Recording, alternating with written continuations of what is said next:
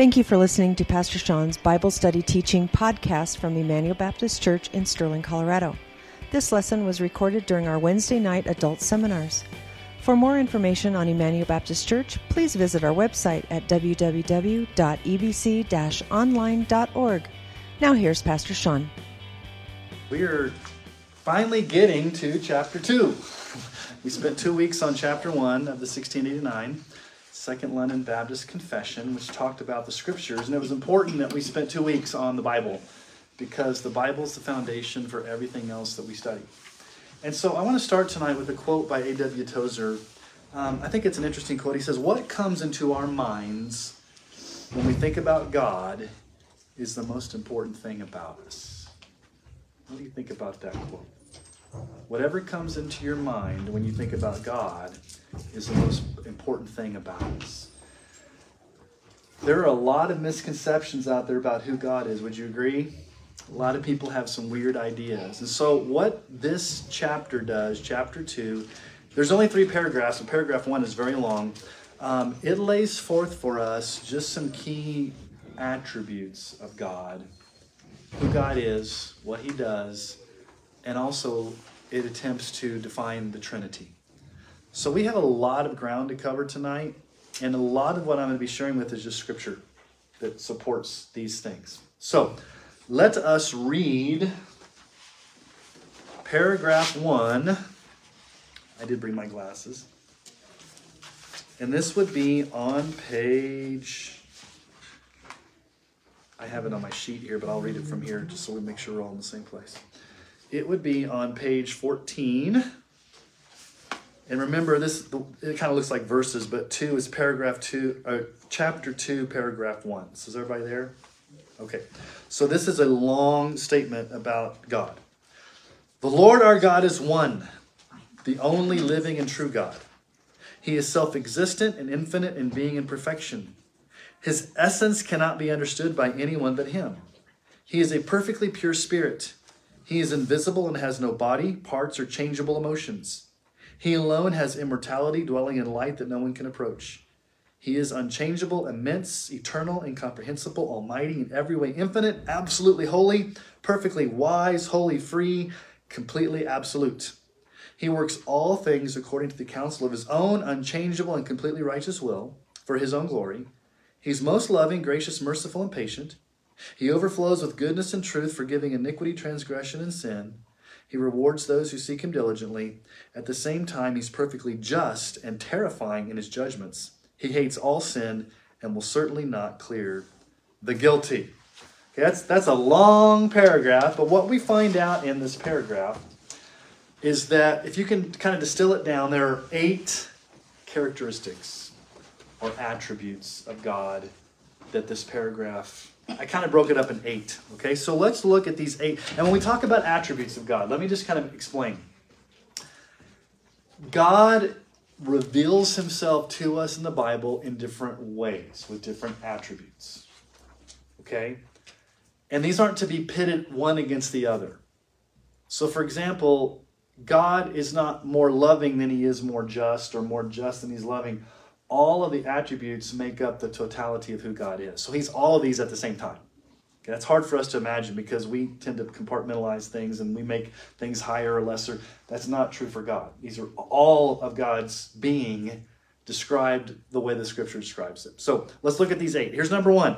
And this may be a no-brainer, but singularity. And what I mean by singularity is the very first sentence says, "The Lord our God is one, the only living and true God."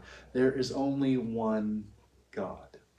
Now, when we go to India on our trips from time to time, we encounter a culture that has multiple gods. What is the word for multiple gods? You guys know what the official word is? Polytheism. Many, many different gods. Okay? And remember the Canaanite gods and all the different Old Testament gods. There's only one true living God. And so let's look at some scriptures that tell us that there's only one true living God. And this is the most important one, Deuteronomy 6, 4 and 5. "Hear, O Israel, the Lord our God, the Lord is what? One. The Lord is one. You shall love the Lord your God with all your heart, with all your soul, and with all your mind. Now, when it says one there, it can mean one of two things. God is numerically one, in like that there's only one God, not two or three. Or it can also mean there's only one and only God. He's the only God. He's the one, and that's why it says the one and only. He's one, and he's the only God. And that's what Paul says in 1 Corinthians 8, 4 through 6. He says, therefore, as to the eating of food offered to idols, we know that an idol has no real existence, and there is no God but one. For although there may be many so-called gods in heaven or on earth, indeed there are many gods and many lords, yet for us there is one God, the Father, from whom all things are, and from whom we exist, and one Lord, Jesus Christ, through whom are all things, and through whom we exist. And Paul's saying there's a lot of so-called gods in the earth. There's a lot of idols people worship. But there's really only one true God. Now, it's interesting because he says, our Lord Jesus Christ and the Father. And we'll talk about that when we get to the Trinity. So let me just throw it out there. Is Jesus God? Yes. Is the Father God? Yes. Are they the same person? No. Do they share the same essence as God? Yes. We'll get to that when we get to the Trinity. Okay? So, God is not an impersonal force. God is not a philosophical concept, but he's a living being. So, let me ask you, what do you think is the greatest sin that humans can commit? The greatest sin. And there's a lot of sins out there. And we maybe could argue about this, but what do you think is the greatest sin? Not acknowledging God. Denying God, not acknowledging God. You were in staff meeting, so you can't answer this. So no, Sherry, you can. What did you say? It's idolatry. Okay, so idolatry at its core is basically breaking the first commandment, because idolatry is saying you're having another God besides God. So idolatry is really the root of all other gods. I mean, all of their sins. You can trace pride to idolatry. You can trace selfishness to idolatry. R.C. Sproul says this: whether God is replaced by crass, brutish idols fashioned out of stone and metal, or he's redefined by philosophical concepts, idolatry means that God is stripped of his attributes. When you create an idol, you're basically stripping. Now, you can't do that because he's God, but you're basically saying, I don't want God to be God. I want to worship something else. So turn in your Bibles to Romans chapter 1. This is a passage of Scripture that does teach for us idolatry and how God responds to idolatry and what people have done in their sin. So Romans chapter 1, verse 18. We could probably spend a lot of time on this particular passage of Scripture, but let's just read it together. For the wrath of God is revealed from heaven against all ungodliness and unrighteousness of men, who by their unrighteousness suppress the truth. Let's stop right there. What does it mean to suppress something? To hold it down. To push it away. What does Paul say they're pushing away? The truth. The truth about what? Well, he's going to continue to define that. So people are pushing down the truth because they don't want to accept it. What are they pushing down? What are they suppressing? For what can be known about God is plain to them, because God has shown it to them. Okay, how do we know that? We look up at the heavens, we look up at the sky, we look at the sunset, we look at the ocean. Verse 20, for his invisible attributes, namely his eternal power and divine nature, have been clearly perceived ever since the creation of the world, and the things that have been made. So they're without excuse. For although they knew God, they did not honor him as God or give thanks to him, but they became futile in their thinking, and their foolish hearts were darkened. Claiming to be wise, they became fools. And here's the key term: exchanged the glory of God for the immortal God, the glory of the immortal God for images resembling mortal man and birds and animals and creeping things. Therefore God gave them up in the lust of their heart to impurity, to the dishonoring of their bodies among themselves, because there's the word again, exchanged the truth about God for a lie, and worshipped and served the creature rather than the Creator, who's blessed forever. Twice Paul says they exchanged something. First he says they exchanged the glory of God for created things. Second he says they exchanged the truth of God for created things. What does it mean to make an exchange? What do you say? Why is that word important? Exchange. Substitute. What is Paul basically saying? Instead of having the real God, the living God, the one true God, people suppress that knowledge because they know there's a God, and they would rather have a substitute, whether that's an idol they've created in their mind or an idol they've created with their hands. They've traded in the truth about God, the glory of God, for something that's an idol. And they haven't worshiped God. Now that's the ultimate in sin. You're basically saying, I don't want God. I'd rather have something else, even though I know there's a God. I think did I share the Nietzsche quote with you guys? Okay, so Friedrich Nietzsche, he was the philosopher who said God is dead. He kind of influenced Hitler. He made this statement. Okay, and this statement may take you back. I may have shared this with you before. He said, if there is a God, I cannot stand not to be that God. Okay, I'll say it again. If there is a God, I can't stand not to be that God. So he was an atheist. He would classify himself as... Yeah, he was an atheist. He said, if there's a God, which I don't believe there is a God, but if there is a God, I want to be that God. Good luck, okay. So, idolatry is basically exchanging the glory of the one true and living God for created things. Whether those are things you fashion, none of us are going to probably go in our backyard and fashion a wooden idol and bow down to it. But in our culture, a lot of people fashion idols in their imaginations with what they think God is. Have you ever heard somebody say, to me, God is... It's nothing compared to what the scripture says. Or my God would never, da-da-da-da. And it's like, where'd you get that? Well, it's just kind of how I feel about God. Well, do you have scripture to support that? No, but it just doesn't feel right. That's idolatry. So, Psalm 86:10 says, you are great and do wondrous things. You alone are God. You alone are God. Isaiah 37:20. There's a lot of scripture tonight, guys, so it's like all over the place. Isaiah 37:20. So now, O Lord our God, save us from his hand, that all the kingdoms of the earth may know that you alone are the Lord. So truth number one, attribute number one in the confession is that we call singularity. There's only one true and living God who deserves all of our worship. Okay, the second attribute is probably something that you maybe have never heard before. It's a theological term that you probably have not heard in churches, but it's the word aseity. Okay? Aseity. It's Latin, and it means from himself. Okay? So let's read where it says here in your confession, again on page 14, the second sentence, he is self-existent and infinite in being and perfection. He is self-existent. Now think about that for a moment. Where we understand God's self-existence is in the term Yahweh. So when you see the term Yahweh in the Old Testament, it's L-O-R-D in all capitals. And Yahweh, the way it's pronounced, sounds very similar to what God told Moses at the burning bush in Exodus 3:14. What did God say his name was? Moses says that, hey, you're sending me to go down to Egypt, and if I go down there and say, God sent me, and they say, what's God's name? God says, okay, I'll tell you what my name is. So what does he say? Exodus 3:14. God said to Moses, I am who I am.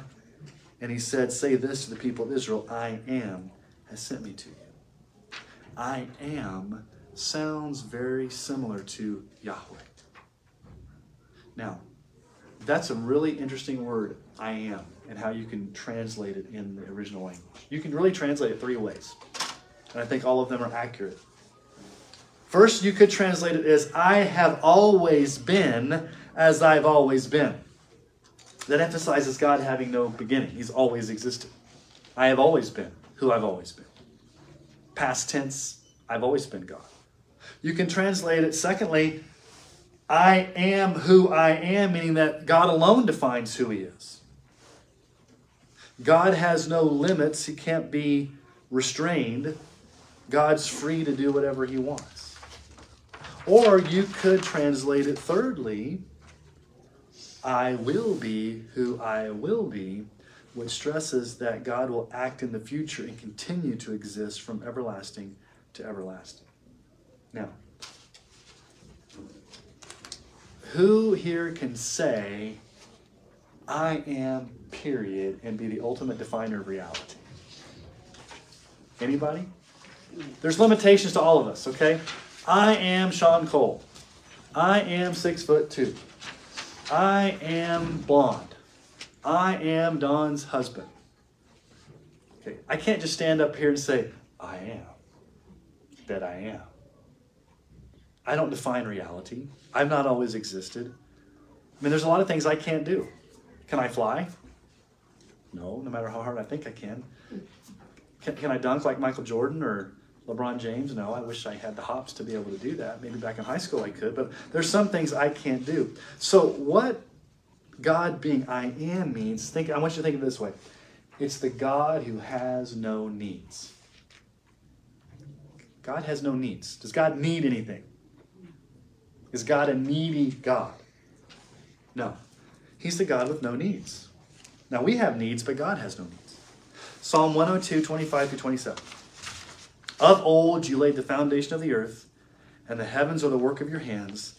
They will perish, but you will remain. They will all wear out like a garment. You will change them like a robe. They will pass away, but you're the same, and your years have no end. God's the creator. He has no beginning. He has no end. Now, when Paul was at Athens, and he was up at Mars Hill, and he was confronting the unknown God and the Athenian philosophers, he said this in Acts 17, 24 and 25. The God who made the world and everything in it, being Lord of heaven and earth, does not live in temples made by man, nor is he served by human hands as though he needed anything, since he himself gives to all mankind life and breath and everything. God has no needs.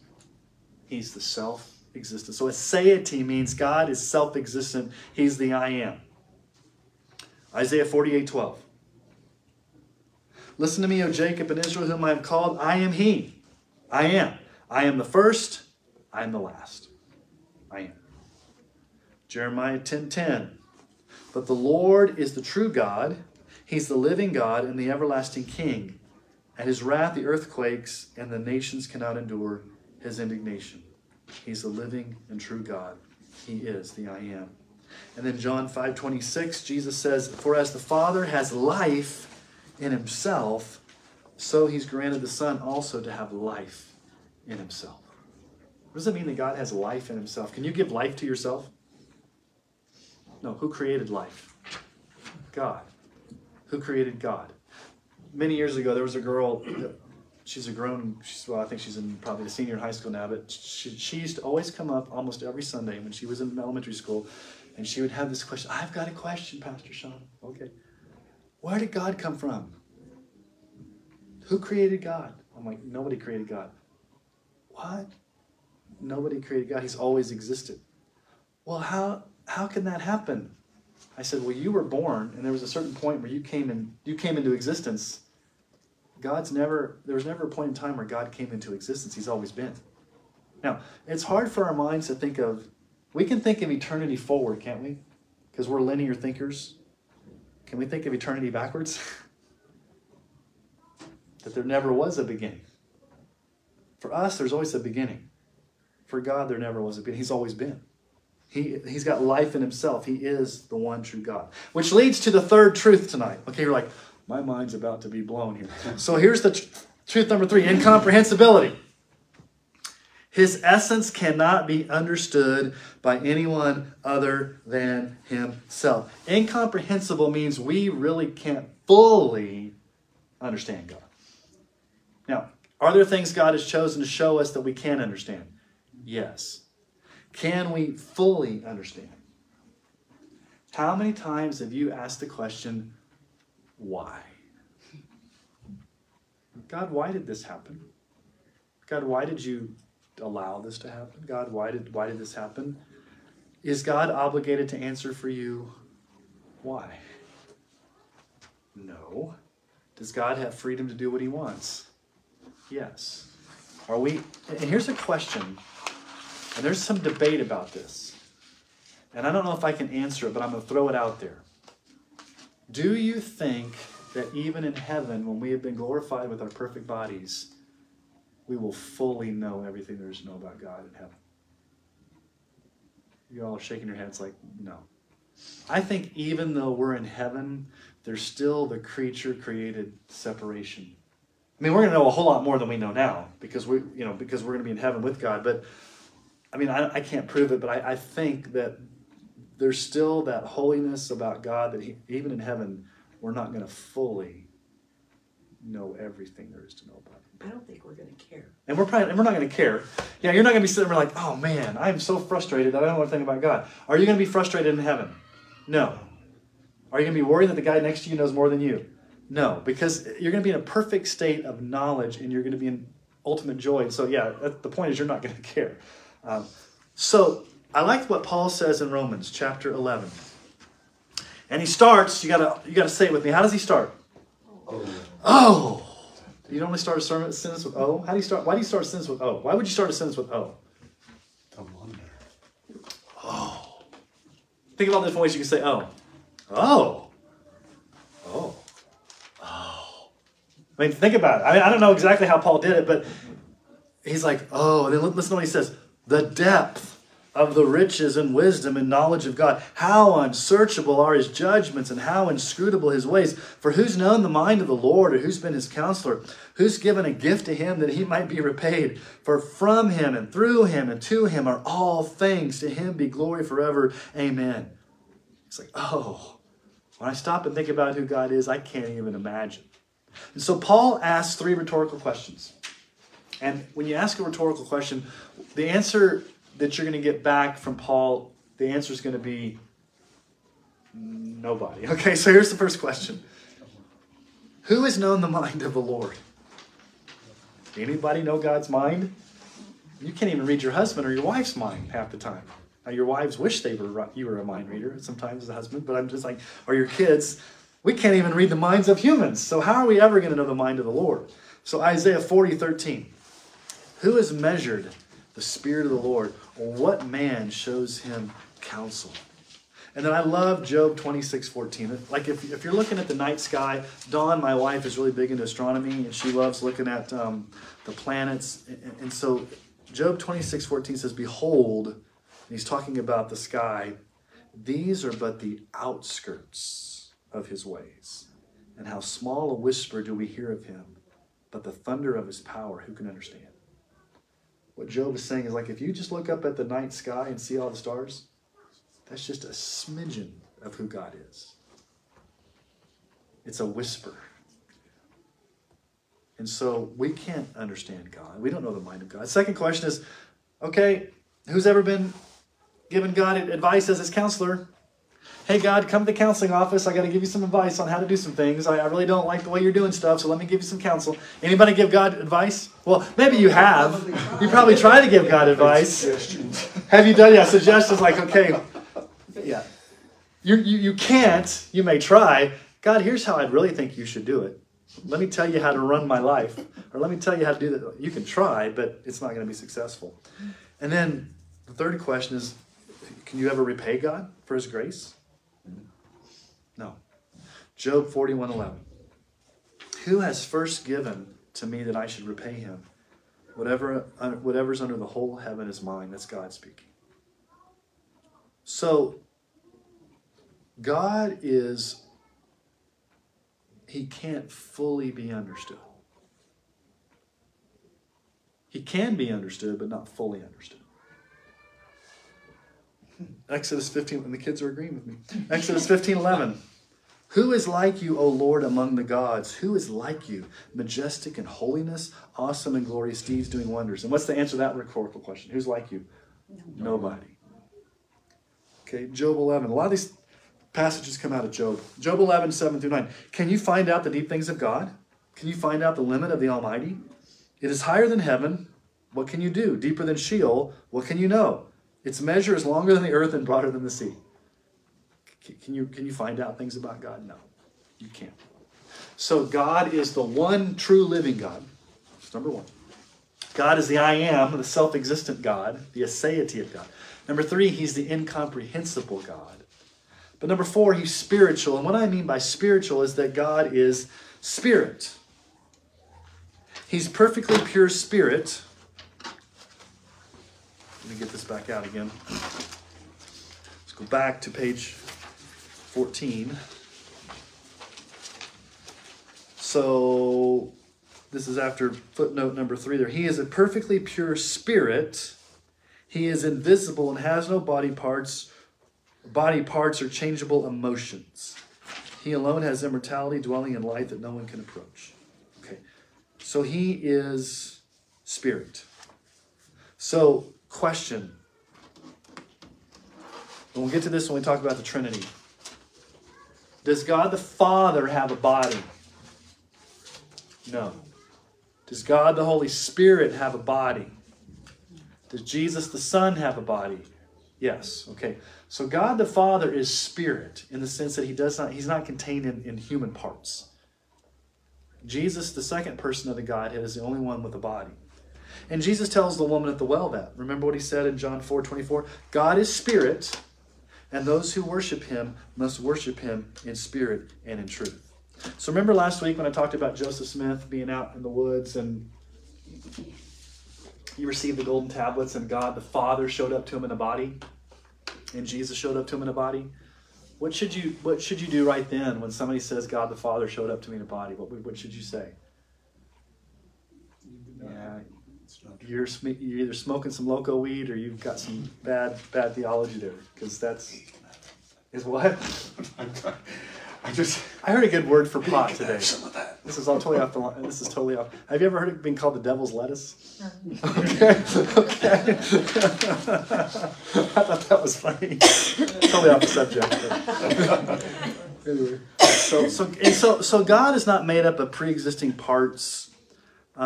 It's kind of like this. It's not like God is like, okay, he's one part holy. Like you're in a kitchen and you're cooking up ingredients, and so you got one part salt, one part butter, one part flour. It's not like God, okay, he's one part holy and all these parts come together to make up the whole. That's not what we're saying. God doesn't have parts because he's not made up of parts. He's spirit, he's infinite. And God does not have changeable emotions. Now this is a kind of a controversial one. When it says God does not have changeable emotions, let me tell you what that means and what that does not mean. Okay? What it means is this. God does not experience mood swings or become depressed, because that would mean a change in God from something greater to something lesser. Okay? Does God get disappointed? Does God get frustrated?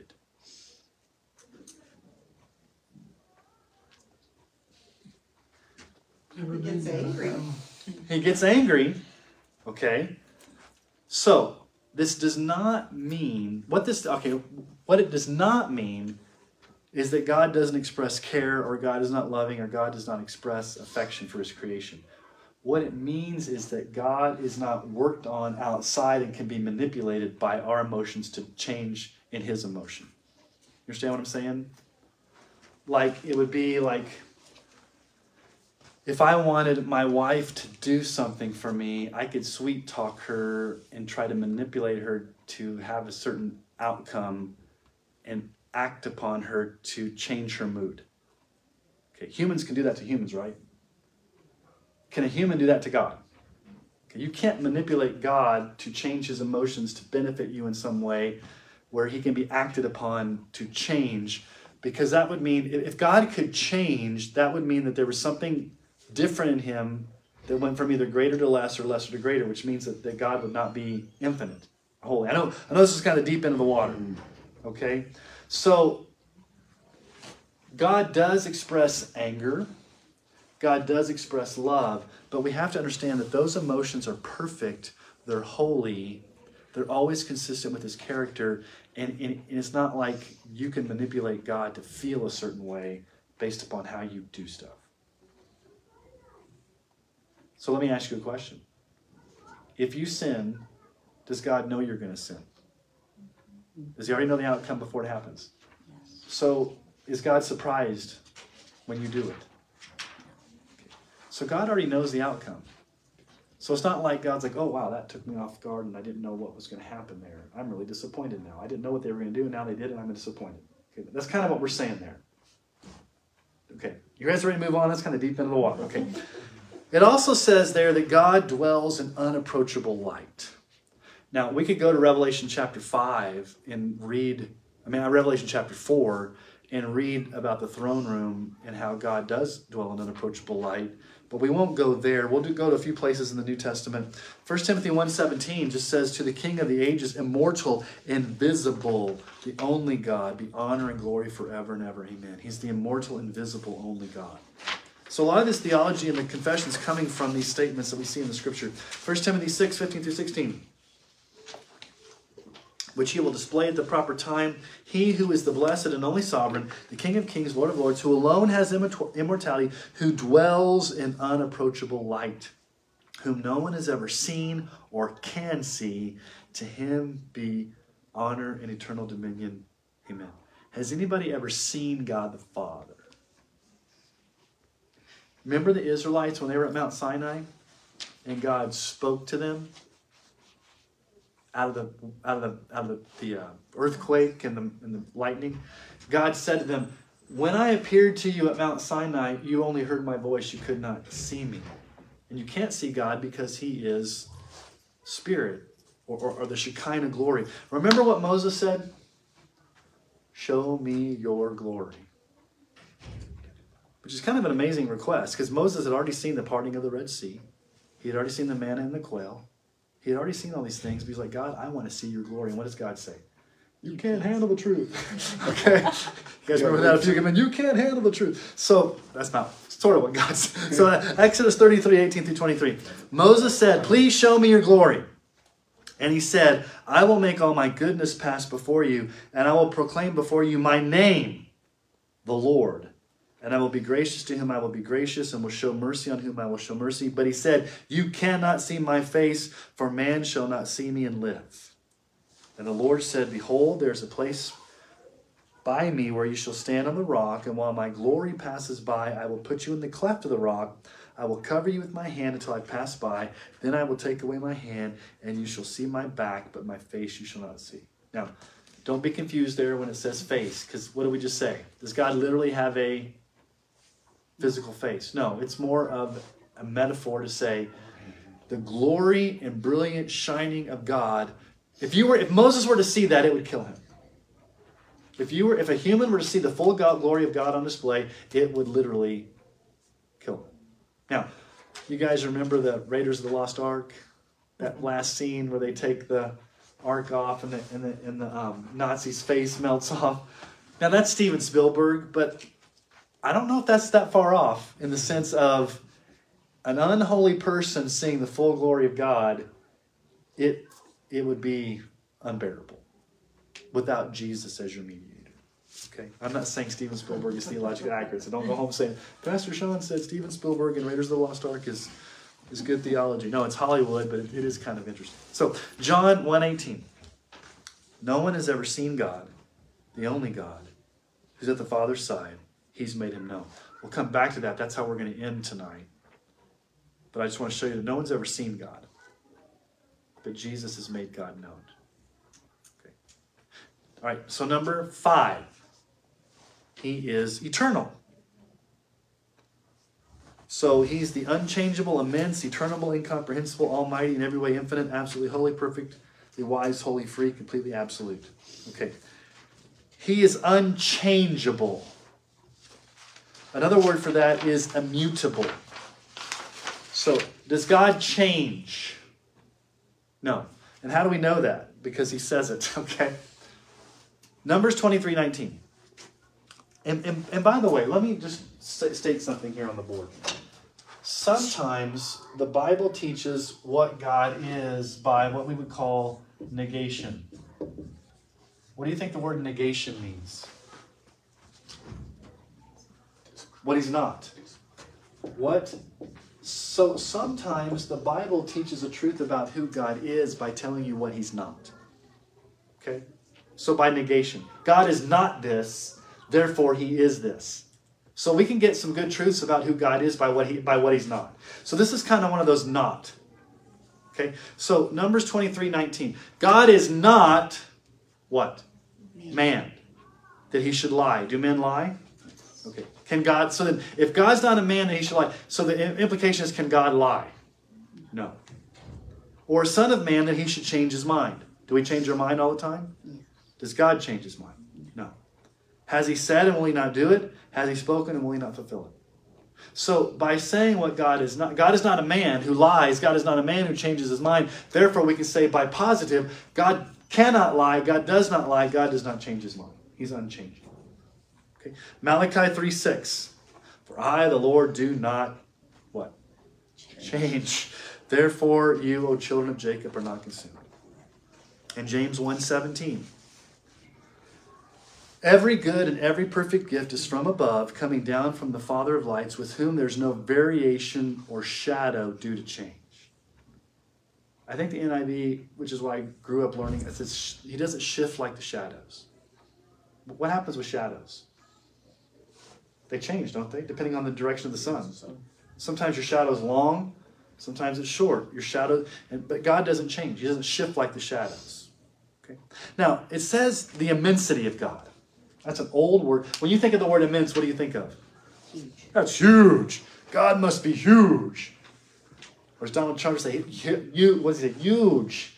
Huge. God must be huge. Well, that's just an old way of saying the word that we would probably understand more in our language would be omnipresence. God is what? Everywhere present. He's in all places at all times. Okay. So that's hard to think about, right? If he's spirit, he's all places at all times. Does that scare you or does that comfort you? Depends on what you're up to. Depends on what you're up to. Okay. Okay. Good answer, Jeff. Okay. Psalm 145:3. Great is the Lord and greatly to be praised. His greatness is unsearchable. 1 Kings 8:27. But will God indeed dwell on the earth? Behold, heaven and the highest heaven cannot contain you. How much less a house that I've built. Okay, this is when Solomon's building the temple. He's like, even if we built the temple, it's not going to hold you, God. Because even the highest heaven can't hold you because you're everywhere, present all the time. So God is immense. God is everywhere present. He's holy. Isaiah 6:3. And one called to another saying, Holy, holy, holy is the Lord God Almighty, the Lord of hosts. The whole earth is full of his glory. And one of the things I like that the confession says, and I'm going to ask you guys what you think it means, and then I'll give you a scripture to tell you what I think it means. It says there, this is kind of halfway through that paragraph. So it says, after footnote number 10, you see footnote number 10? Perfectly wise, wholly free. What does that mean that God is wholly free or completely free? What does that mean? No rules. I mean, he is the rule. Okay. He could decide exactly what Okay. he does. Okay.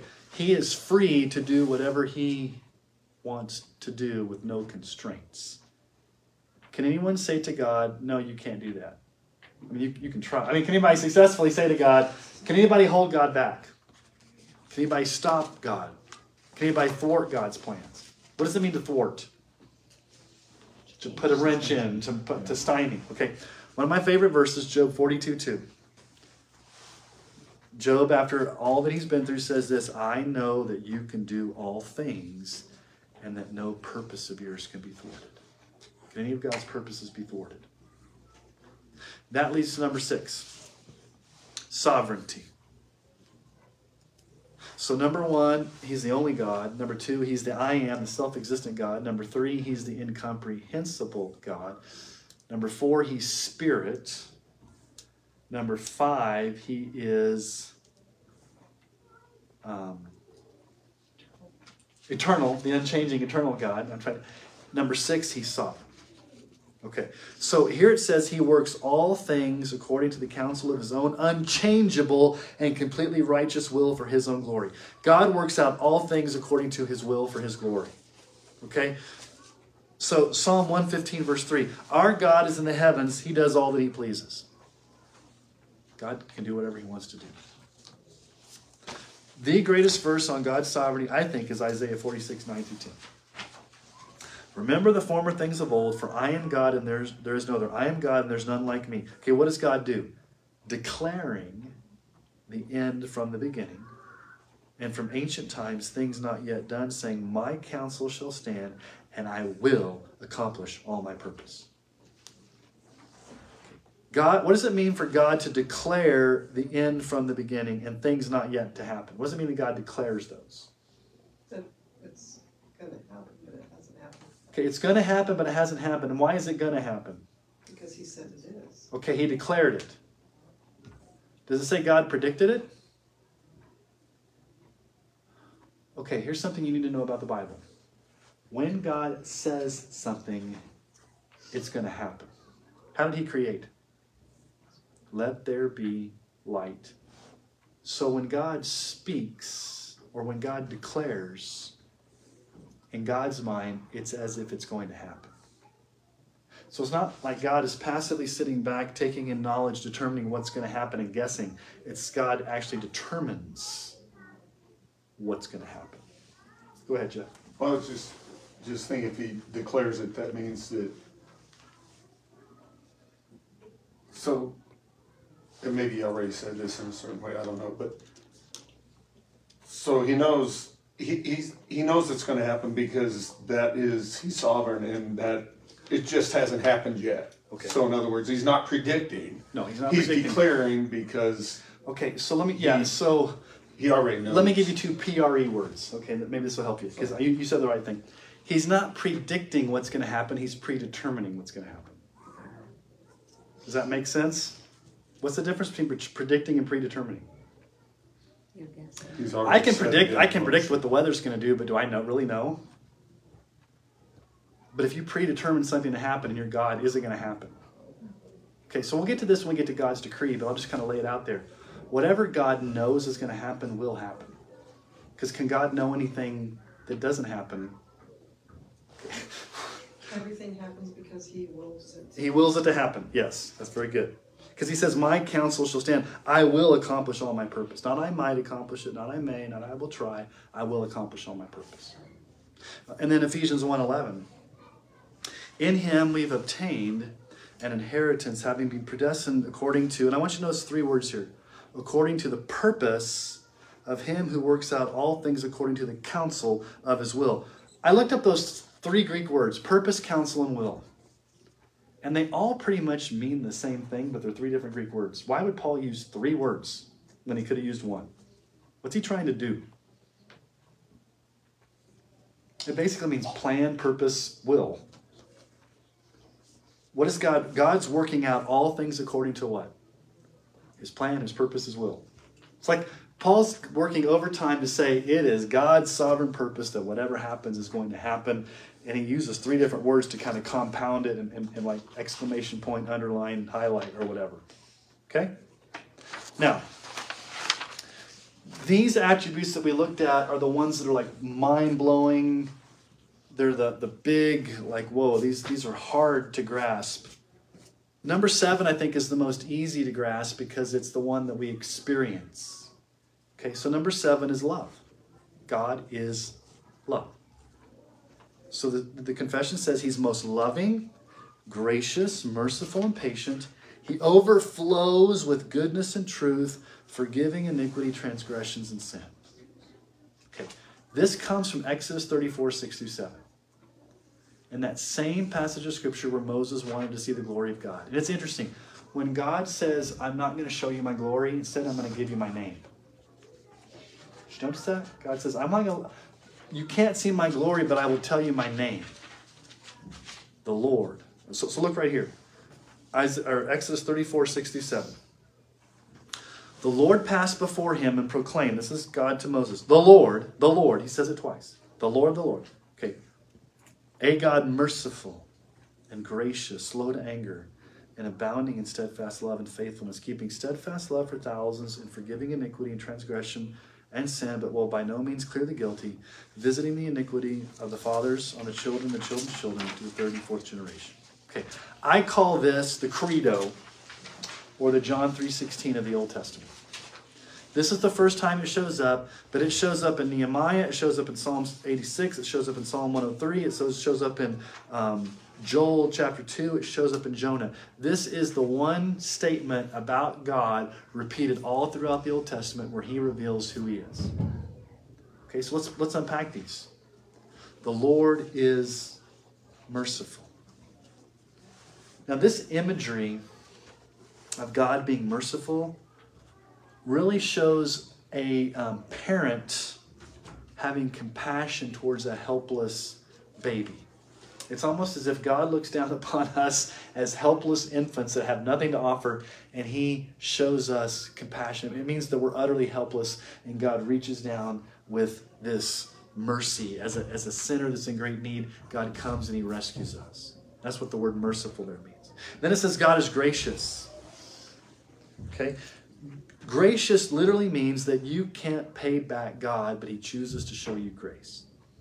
What is grace? Is grace something that you deserve? Can you work for it? Can you earn it? Do you deserve it? Is God obligated to give it? No, it's something God chooses freely to give, simply because he chooses to freely give it.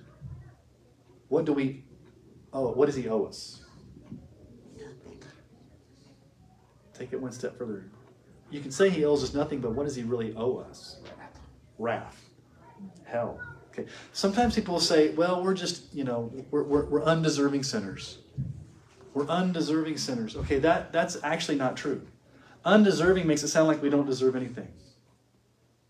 What do we really deserve? Hell. You can say, actually, we're hell-deserving sinners.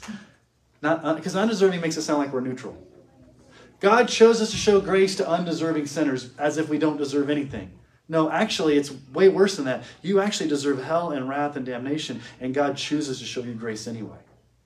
It wasn't that you just didn't deserve anything. You actually deserved wrath, and God chose to show you grace. Number 3, he's slow to anger. Literally, he's short and snorting his nose like a horse is really what that. So God has a high threshold for our sin. Aren't you thankful that God is slow to anger?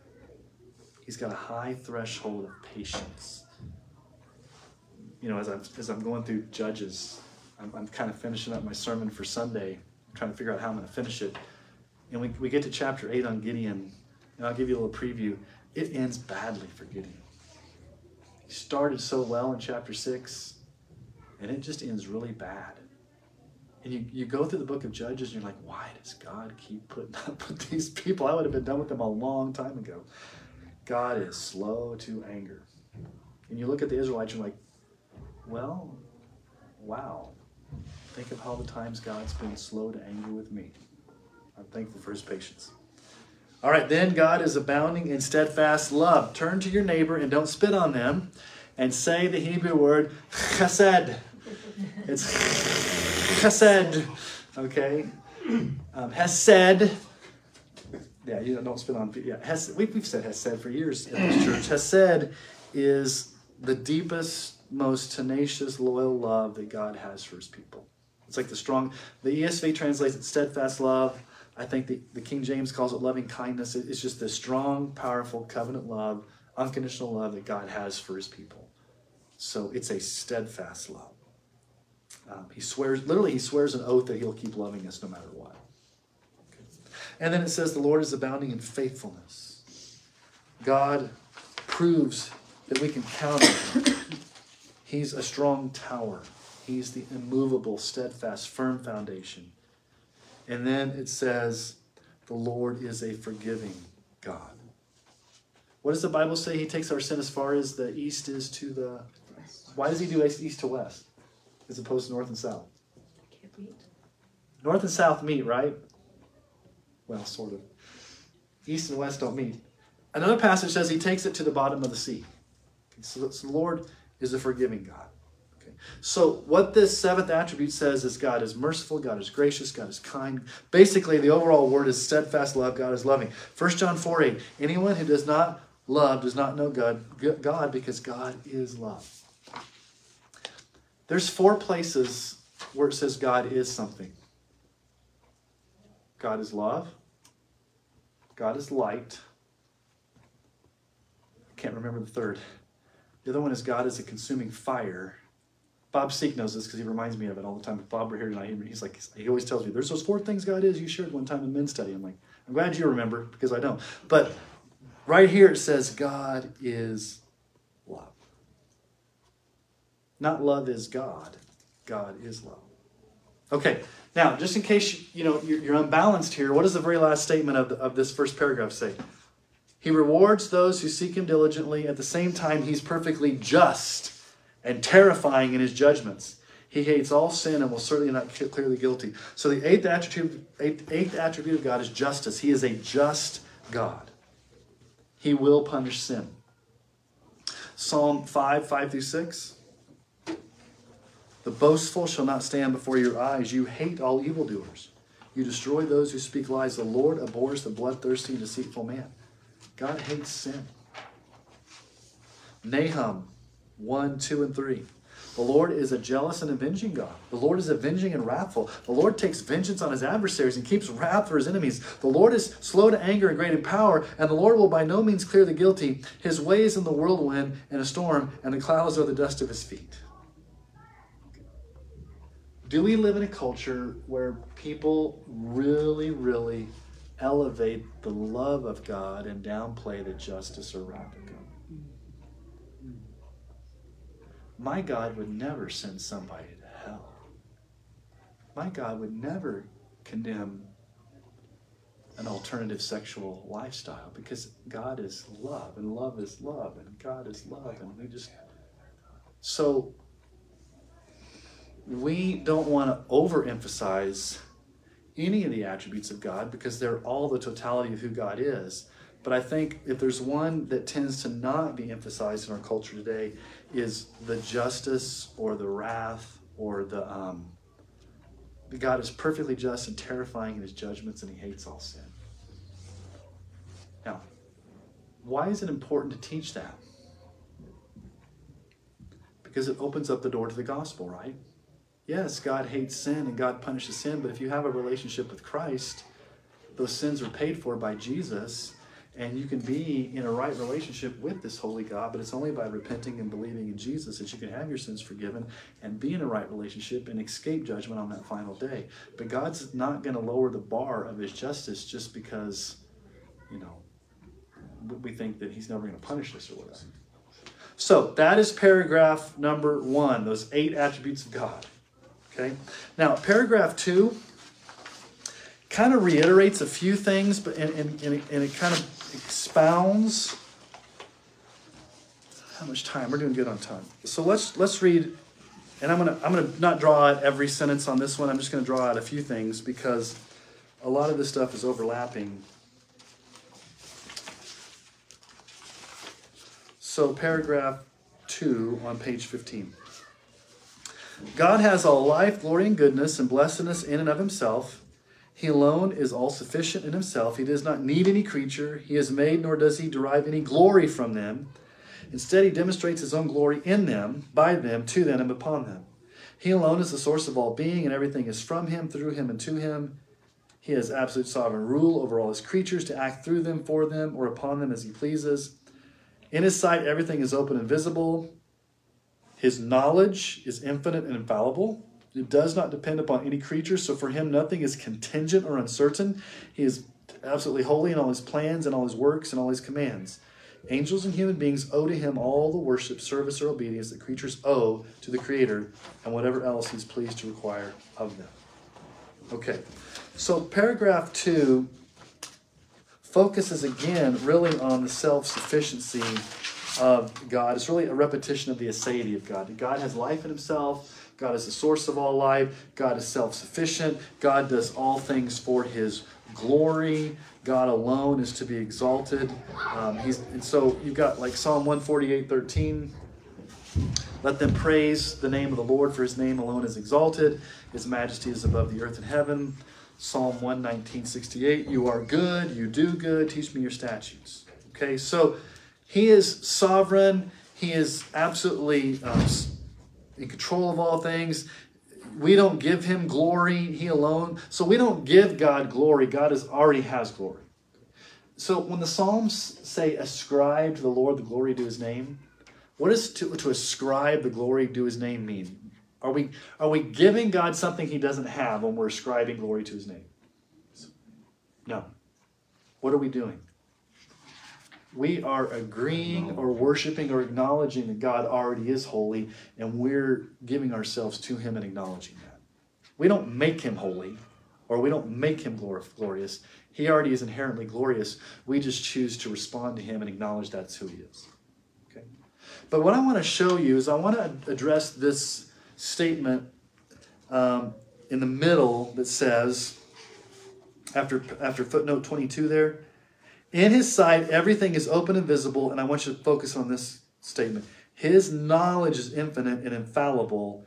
It does not depend upon any creature, so for him, nothing is contingent or uncertain. Okay. There's a modern heresy that this addresses, but this modern heresy was not around back when the Confession in 1689 was written. The modern heresy is called open theism.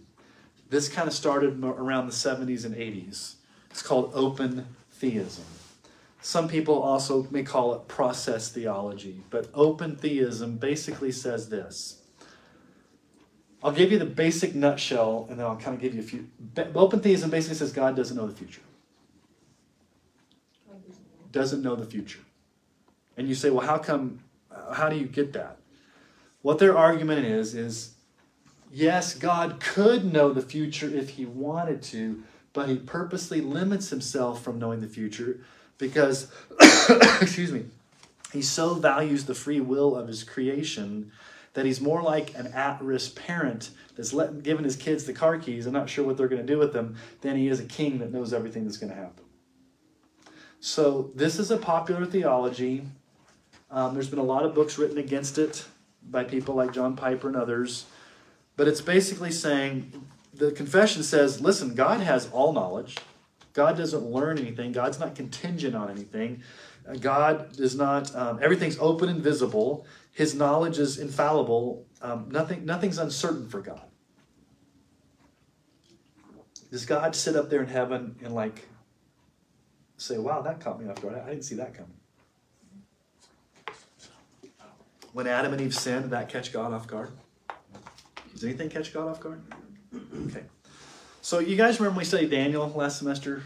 I know it's been a while back, but remember Nebuchadnezzar, what happened to him when he went up on the roof and he looked out over and said, look what I've built and look at all that I've done. And God says, well, he struck him with that Wolfman disease where he walked around like a cow eating grass and he had long hair and everything. And then it said it happened for sevens, and we weren't sure if that was 7 years or 7 months. But then he came out of that at the end of the days after God had humbled him. What does Nebuchadnezzar say at the end in Daniel 4, 34 through 35?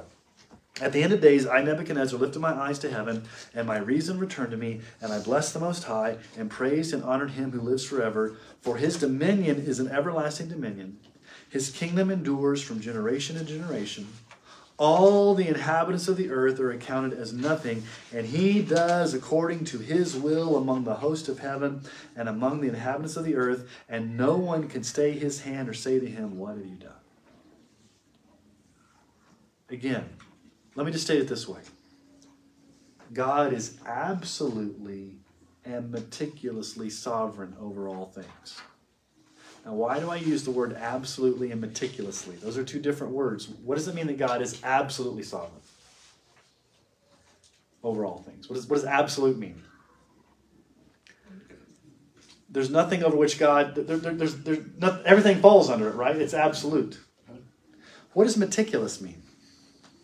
Precise about what he does.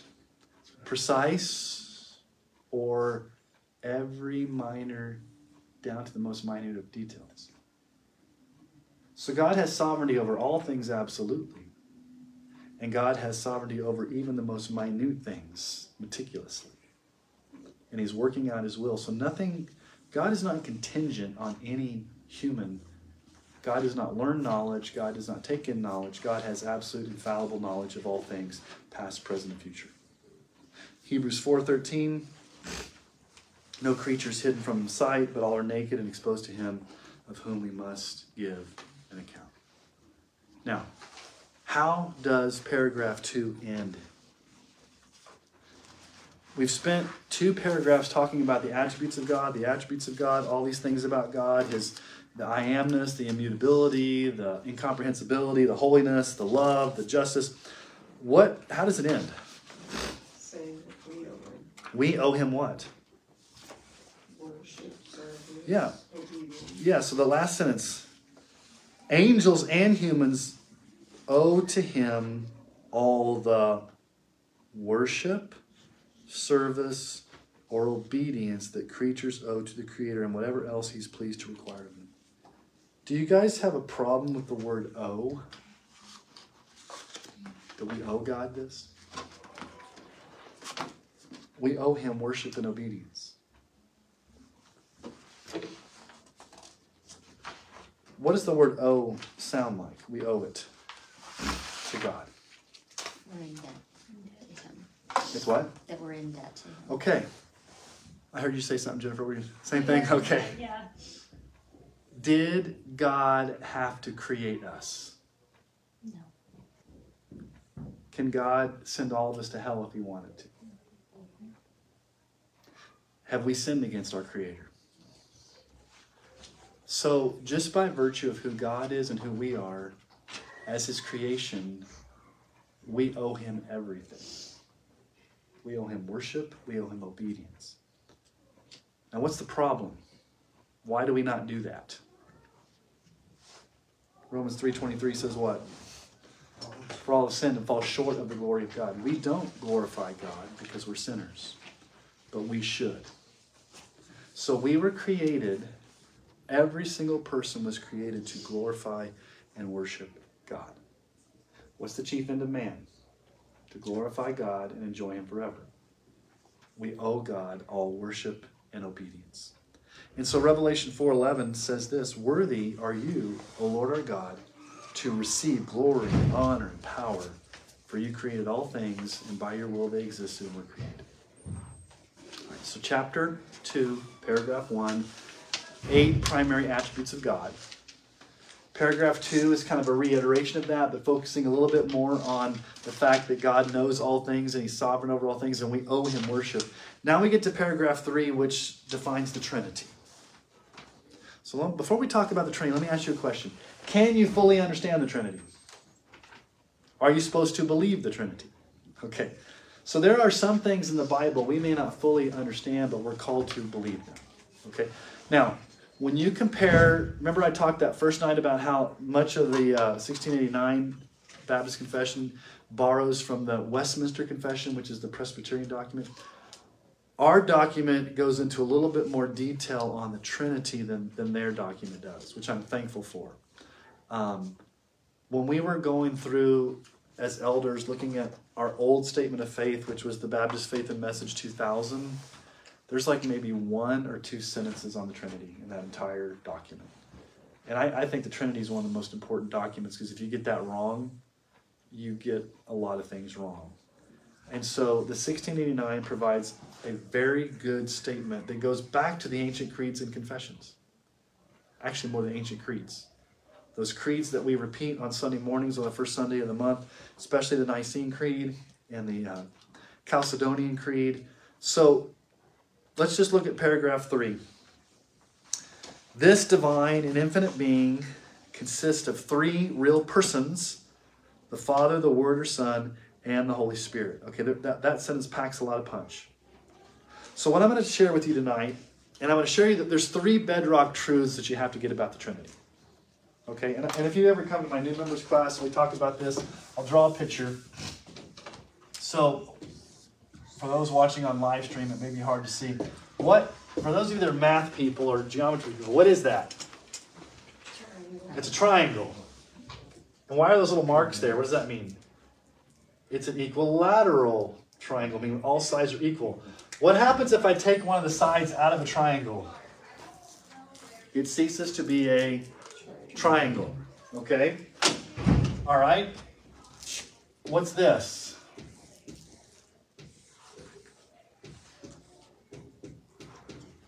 It's like a three-legged bar stool, right? What happens if you take one of the stools out?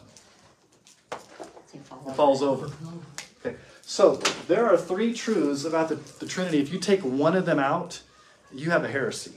So all three of these truths have to be there. Just the way you take out one of the sides of a triangle, it ceases to be a triangle. You take out one of the legs of a three-legged stool, it ceases to hold itself up. If you take one of these truths out, you do not have the biblical definition of the Trinity. Okay? So what are these three bedrock truths about the Trinity? Here's number one. There's only one God, not a plurality of gods. God is a divine and infinite being. Okay, this goes back to the very first statement in the confession. There's only one true and living God. Okay, so there's one God. And the word I want you to understand is one in essence or being. Those are the kind of two words I want you to think. One in essence or being. Okay? We looked at that passage, Deuteronomy 6, 4 through 5. Hear, O Israel, the Lord our God is one. You shall love the Lord your God with all your heart, mind, soul, and strength. Isaiah 45, 5 through 6. I am the Lord, there's no other besides me. There's no God. I equip you, though you do not know me. The people may know me from the rising of the sun and from the east. There's none besides me. I am the Lord, and there is no other. Okay, this is an easy one for us to get. There's one God. Okay. The denial of one God is the heresy of what we would call polytheism, or in the ancient culture, when this was kind of being worked out in the 300s, 400s, tripartism, which like three gods. The Father's a God, Jesus is a God, the Spirit's a God. They're three different gods, not three different persons that share the same essence of the one God. Okay. So I want you to get the language right, okay? There's a distinction between essence and person. Okay? Or being and person. There's one God in being. Okay? But here's truth number two. There are three distinct persons who share the same essence of Godhood, but they're separate in person. Who are the three persons? Father, Son, the Spirit. Okay, so let's just ask a question. Is the Father the same person as the Son? No. Is the Son the same person as the Spirit? No. Is the Spirit the same person as the Father? Okay. No. But is the Father God? Is Jesus God? Is the Spirit God? So all three persons are distinct persons, but they all share the same essence of being God. Okay, does that make sense? Now we know there are three persons because the Bible does teach that in 2 Corinthians 13, 14. The grace, and it goes in a little different order here, the grace of our Lord Jesus Christ, there's the Son, the love of God, there's the Father, and the fellowship of the Holy Spirit be with you all. But the most famous passage, and I don't know if you've ever read this closely. We read it so much. It's the Great Commission. Matthew 28, 19 and 20. Go, therefore, and make disciples of all nations, baptizing them in the name of the Father and of the Son and of the Holy Spirit, teaching them to observe all that I've commanded you, and behold, I'm with you always to the end of the age. Okay, do you see three persons there? Now, if you were a grammar student, when you were running this through Grammarly, or you had an English teacher, she would count you off for not having good grammar. How many persons are there? Three. Look at the word name. Baptizing them in the name. Should that not be plural? In the names of the fathers? Why is it name singular but three different persons? Why is the grammar driving us to a theology? You got It's almost like, well, I don't know how to say it other than characteristic or traits or being, essence. essence. Again, essence. Yeah. Essence and person. There are three distinct persons, the Father, the Son, and the Holy Spirit, but they share the same being, and God's being is often tied to his name. Okay?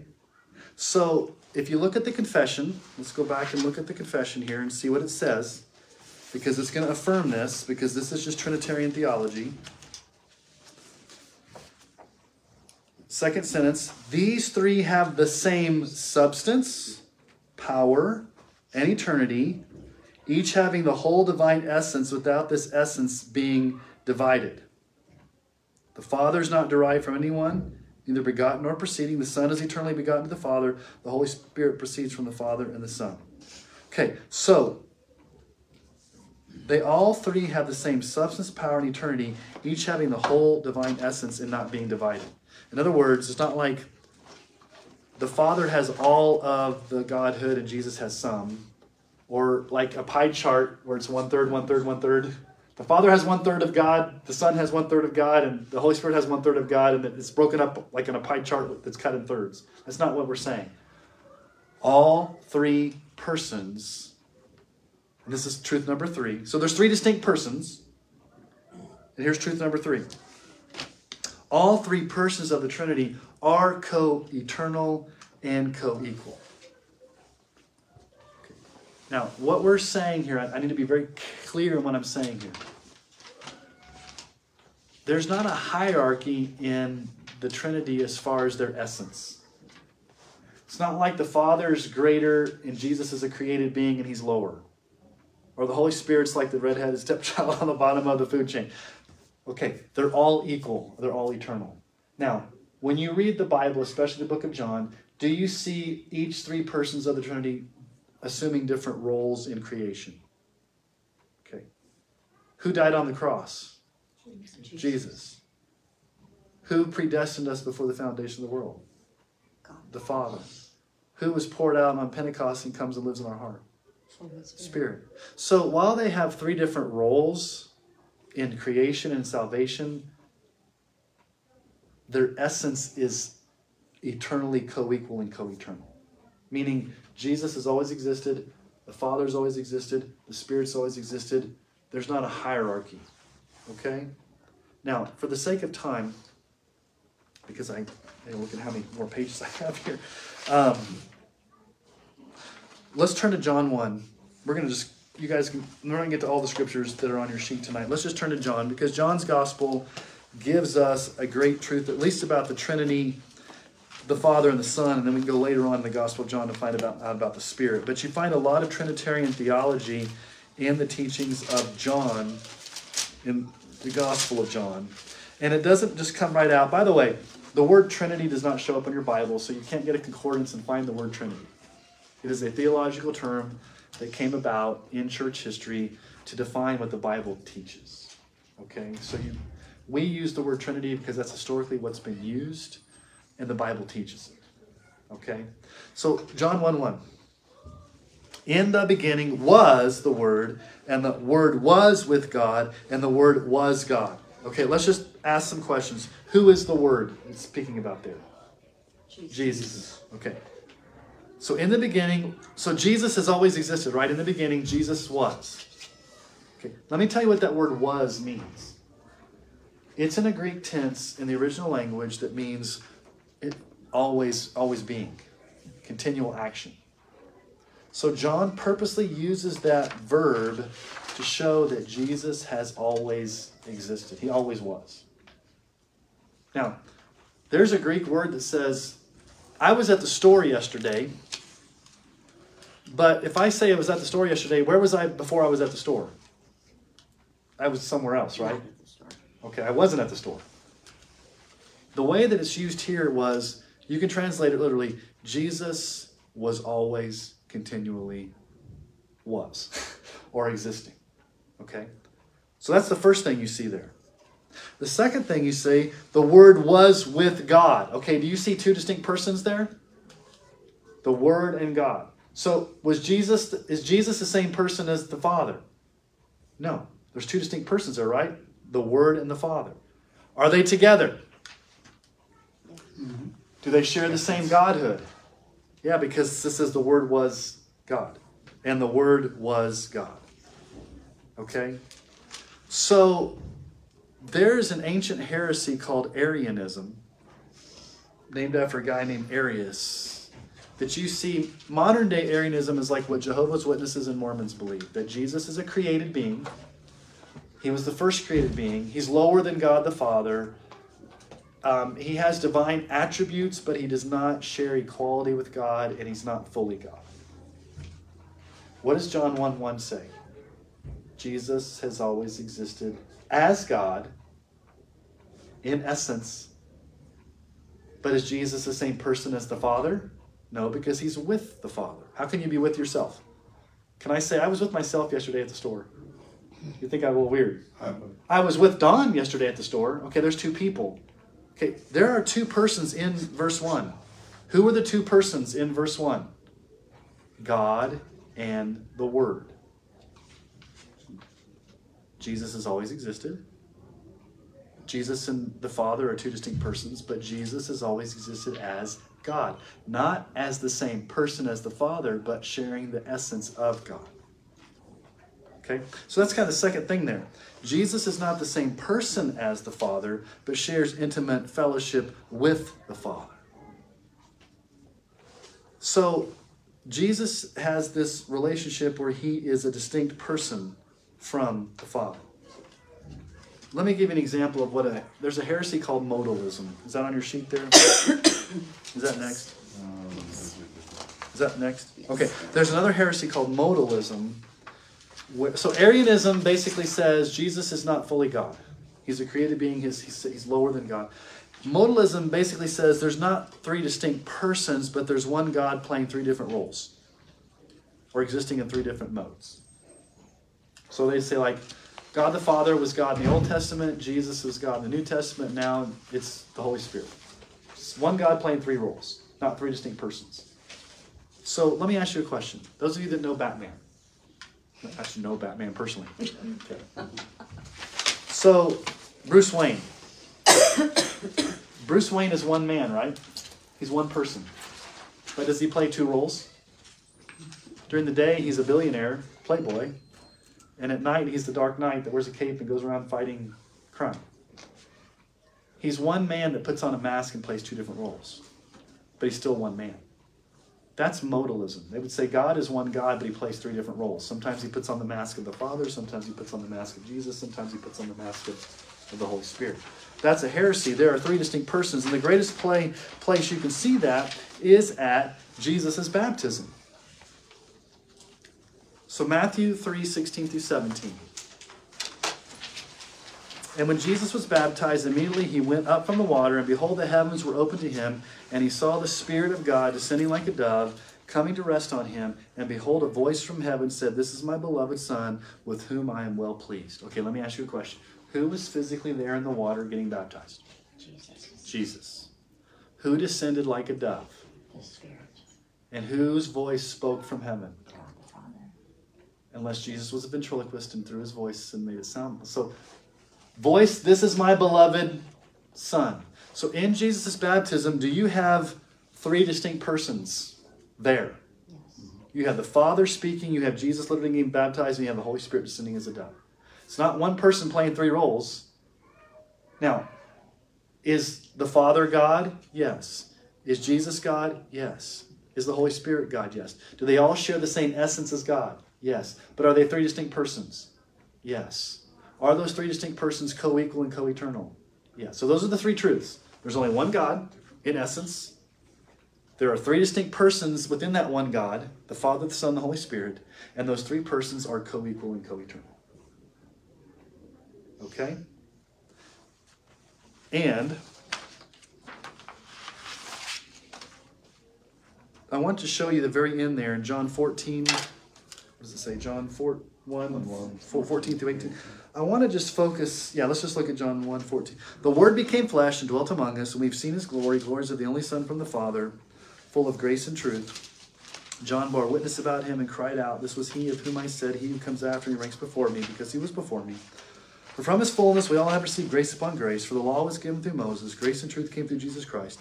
All right, this is what I want to focus on. No one has ever seen God, the only God, who's at the Father's side. He has made him known.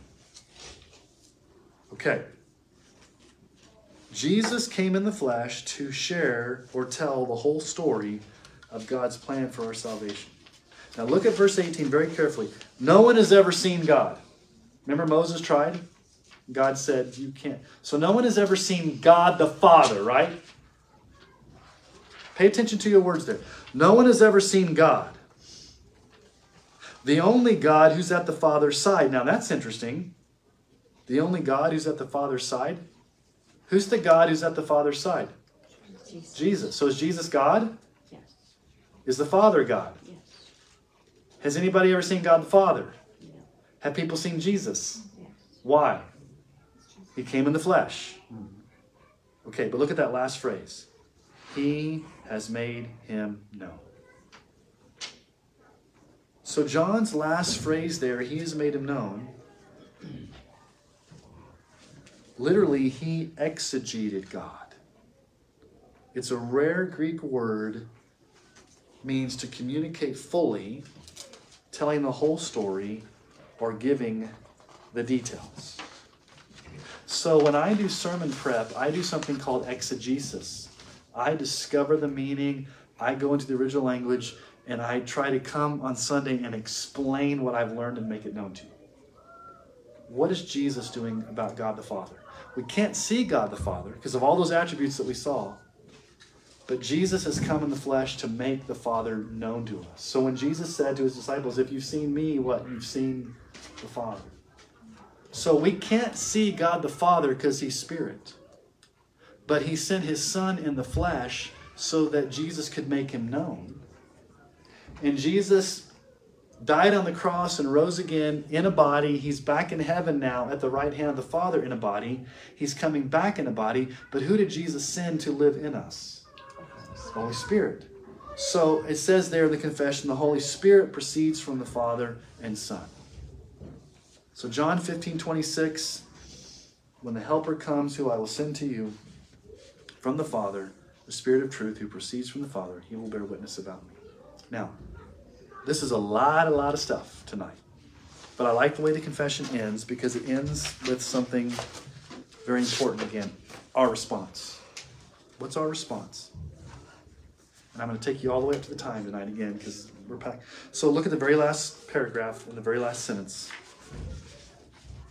This truth of the Trinity is the foundation of all our fellowship with God and of our comforting dependence on him. Fellowship and comforting dependence. So we worship the triune God and seek intimate fellowship with the Father, Son, and Spirit. So fellowship. We wholly depend on the triune God, and we find our comfort in each person of the Godhead. Now, I'm going to plug something here that I think would be helpful. So 2 books. The first book is by John Owen. John Owen's book is called Communion with God. It was written in the 1600s. And John Owen, basically, that was probably one of the most profound books I've ever read. He wrote a masterful book on each person of the Trinity and how you can have a relationship with each person of the Trinity. So communion with God the Father, communion with God the Son, communion with God the Holy Spirit. He was the influence for me to write my book, Your Identity in the Trinity. So I plug John Owen's book because it's masterful, but my book trying to take what John Owen did and like masterful and kind of just distill it down in what's your response in fellowship and comfort with each person of the Trinity. So chapters 4, 5, and 6 in my book, your identity in the Father and how you respond to him, your identity in the Son and how you respond to the Son, and your identity in the Holy Spirit and how you respond to him. So I don't want this to be an abstraction tonight where we learn this theology and it's kind of neat and it's like mind-blowing. Ultimately, the confession is leading us to say this should always lead to worship, it should lead to dependence, it should lead to comfort, it should lead to assurance. So God's not an abstraction. He is worthy of our worship, and we are to come to him, and we owe him everything. We owe him a life of fellowship and communion and worship. So that's all I've got tonight. We've got 2 minutes. I'm going to take a swig of this hard stuff. Risa, you look like you have a question. No, so, I screwed it. I should have asked you back when you were talking about it.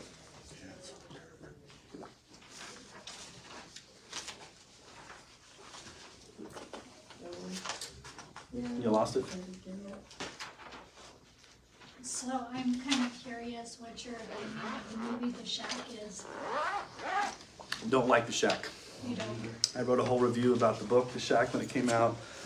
Actually, the guy that writes it doesn't believe in Jesus as the only way. All the heresies that are here are in The Shack. And so I would tell people to avoid The Shack at all costs. That's just, if you want my honest opinion, that's what I'll give to you. It came out in 2008. It is in the newspaper, actually, Signal. You can probably go back in the archives. But I wrote a review of it in 2008. I did a podcast episode when the movie came out. But there's just a lot of bad theology in The Shack. And the guy that wrote it, he now is a progressive Christian that doesn't believe in hell, he's just like way off the reservation as far as just basic theology. Now, can you worship Jesus as an ideology? Like, I look at some of these progressive churches that are coming up where they say that they're worshiping Jesus. Right. But really They're not. They're not even close. Yeah. Like, they use that term, they use The mind cry. the imagery and that kind of stuff, Yeah. but it has nothing to do with Yeah, without getting like Richard Rohr and some of those guys, without getting into all of their stuff, their Jesus is a different Jesus of the Bible. They've created a different type. So when we get to who Jesus is, so I'll just give the short answer. You must worship Jesus as he's revealed in the Bible, and he reveals himself as prophet, priest, and king. As the ultimate prophet, he is the Word of God, and he declares the Word of God, and so you must believe what he says. Number two, as the priest, he's the one that not only does the sacrifice, but he offered himself, so he is the ultimate final sacrifice that died for our sins. So you have to believe in his authority as the prophet. You have to believe in his sacrifice for us as the priest, but you also have to submit to him as king. And king means he has the right to be the Lord of your life. So the wording we would use would be, you have to trust him as Savior and Lord. Progressive Christians don't have those categories. It's more of a philosophical concept. He was a great moral teacher that taught a lot of cool things, but he wasn't God in the flesh. He didn't literally die on the cross and rise again. He didn't take God's wrath on our place. It's more of an ideology than it is a literal person come in the flesh who is God. That's the short answer to a deep question. All right. We've gone past time. Let me pray. Father, thank you for blowing our minds tonight. We are so thankful, and we ask this in Jesus' name. Amen.